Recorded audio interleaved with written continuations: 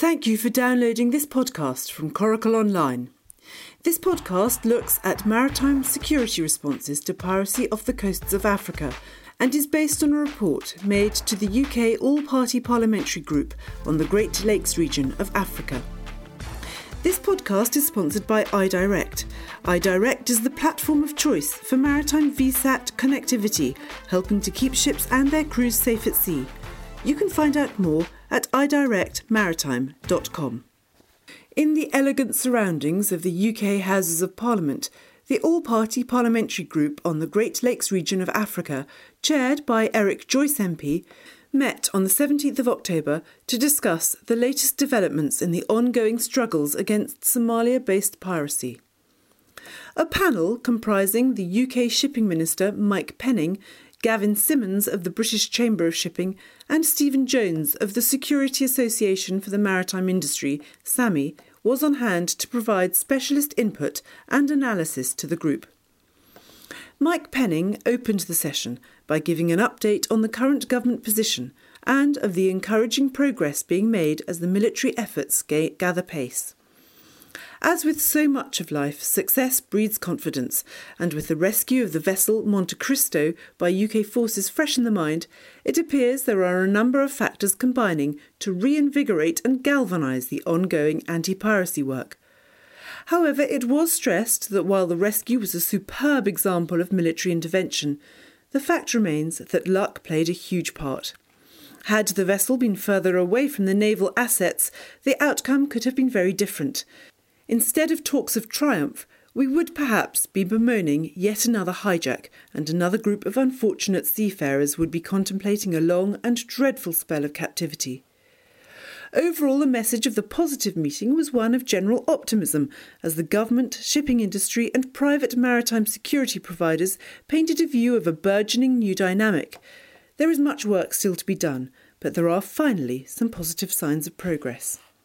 While the Minister spoke of challenges and change, the British Chamber of Shipping rightly reminded the group of the need to support owners and of the requirement to provide guidance and answers. Not unreasonably, the shipping industry sees this as an issue far beyond its scope and power to address. It is a problem of such scale and violence that only a government-led solution can effect a fix.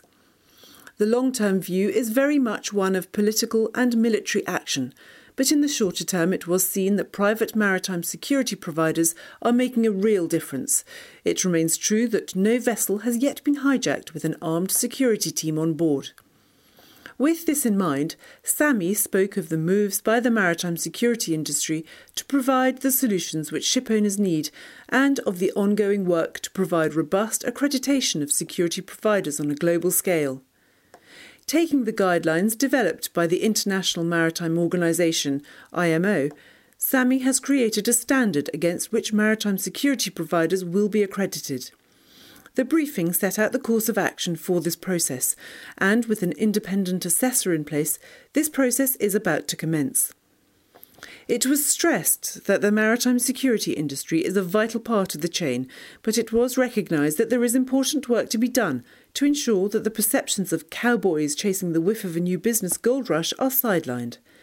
SAMI is leading these efforts, and there was uniform support from both the Government and Chamber of Shipping for the work undertaken thus far and the future plans. Maritime security is a relatively new industry, and as it grows and develops, it must pass through the stages of critical examination in order to provide the reassurance needed by its clients and to earn the respect of the wider shipping industry. Progress is being made, and this bodes well for the future. Despite the positive progression, there remain difficult maritime security issues to resolve, and it was stressed that despite the moves of the government to change current UK legislation, it still remains illegal to carry armed guards on UK-flagged vessels.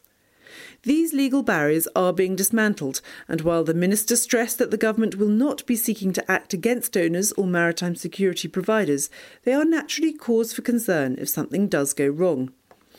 In opening the floor to questions, it was clear that serious problems remain, and one ship owner spoke of the fears, the sleepless nights of stress and of feeling abandoned. A view echoed by others, especially when concerns about potential escalation of the violence used by pirates were voiced.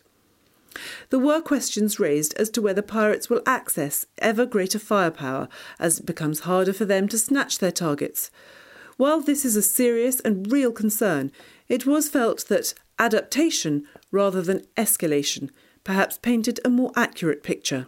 Indeed, the pirate raids on Kenyan tourist resorts were seen as a powerful illustration of this point. The minister had earlier praised the ongoing efforts of the Kenyan government, and a representative of the Kenyan High Commission was present to brief the meeting on the latest initiatives to develop a land-based secure buffer zone between Kenya and Somalia. It was stressed that the pirate attacks on holidaymakers was decimating the local tourism industry, and the Kenyan government wished to thank those nations which are supporting their security efforts. With Kenyan troops moving purposefully over the border, it reminded many of the importance of matching the maritime efforts on land. The point was once again stressed that while the battles against pirates will be fought at sea, it remains clear that that war will ultimately be won ashore. Much talk was of the lack of alternatives for locals ashore, and with no hopes of jobs, and as the threat of starvation grips, it is perhaps understandable that so many young Somalis are tempted into a life of maritime crime. So it seems, once more, that the conclusions are focused on land-based intervention. However, when questioned by an academic on whether the UK is looking to intervene ashore, the minister gave a sharp response that he wouldn't say even if they were. It perhaps seems naive to expect senior government officials to reveal plans such as these, but the piracy problem does challenge the norms. However, the group was reminded that just because this is an asymmetric struggle against non-state actors does not diminish the importance of confidentiality, even if this does often frustrate the shipping industry.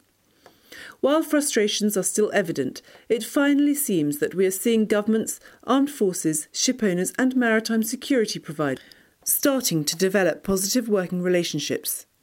A new partnership approach is becoming evident, and this means that we are finally heading in the right direction.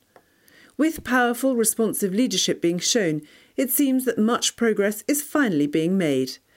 Politicians, the military, the shipping industry and maritime security providers are all seemingly poised to progress, ready to support each other and open to new ideas, partnerships and initiatives. For too long there has been a rising tide of piracy which has threatened to swamp us. Finally, it seems that we are talking about solutions rather than problems. There is still a long way to go, but with the will of all parties to engage and work towards safeguarding seafarers and shipping, perhaps we are seeing, if not the beginning of the end, but at least the end of the beginning. Thanks for listening.